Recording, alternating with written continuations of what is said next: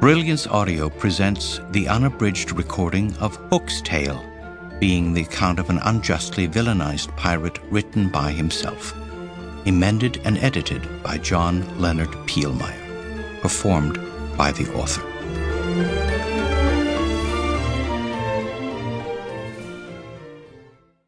For Tiger Lily and Wendy, and my dear Daisy, James Cook. For Irene, who is my Tiger Lily and my Wendy, and sometimes my Josephine. John Leonard Pielmeier. Part 1. The Little White Bird. Chapter 1. When I was 6 years old, or thereabouts, I had a horrific nightmare that I still remember quite clearly. Earlier in the day, I had gone walking alone in the Kensington Gardens, which was quite close to my home. I was an independent child, and the dangers lurking in wait for independent children of today were unknown back then, so I felt quite safe. I came upon a thick, thorny shrub during my walk, in the middle of which rested a tiny nest containing 4 eggs. Curious to examine them, I reached my little hand through the thorny protection and was startled when, before I could come close to touching the nest, there appeared out of nowhere a small white bird that began attacking me from above. Undoubtedly, this was the mother keeping a lookout for predators, and on spying my intent, she swooped down on me with a sharp, high cry. I ducked away from her attack, at the same time jerking my hand out of the bush, and in doing so I scratched myself on the thorns rather badly. With blood running down my fingers, I raced home. That night my dreams took me back to the incident. Only this time, as the bird swooped, the tiny eggs hatched 4 little monster birds who began jabbing their needle-long beaks into my hand. One of them caught hold of a vein and began tugging it as if it were a worm. The others took hold of it too and started fighting for possession.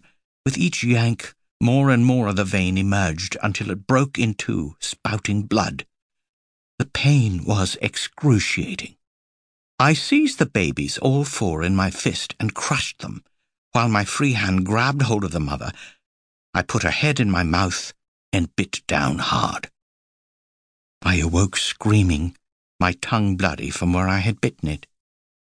My mother arrived at my bedside, and I was soon comforted, but what strikes me to this day is this nightmare of the innocent intent, the swooping bird, the bloodied hand, and my murderous revenge was but a foreshortened narrative of the rest of my life.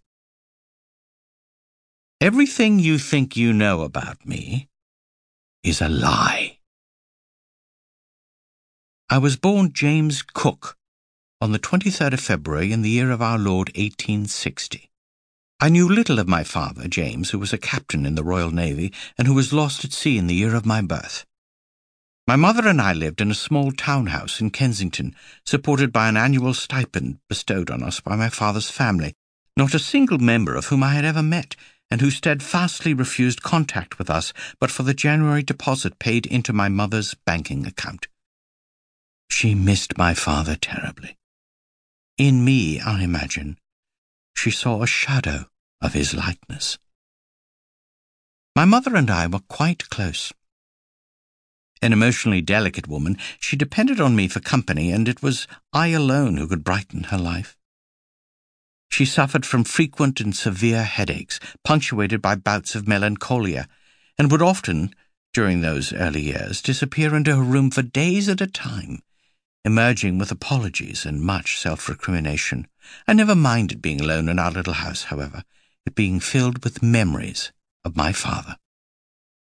The ground-floor back room of the house was his library, and was stocked with books he had acquired on his travels or received as gifts. Though I was a precocious lad, I did not learn to read until, beginning at the age of 7, I was sent to Mr. Wilkinson's private day school in Kensington. From there I returned nightly to dine with my mother, and once my reading skills were up to it, to devour many of these books, hoping to find some clue as to my father's nature and interests. Most of the books were of the sea. My favorite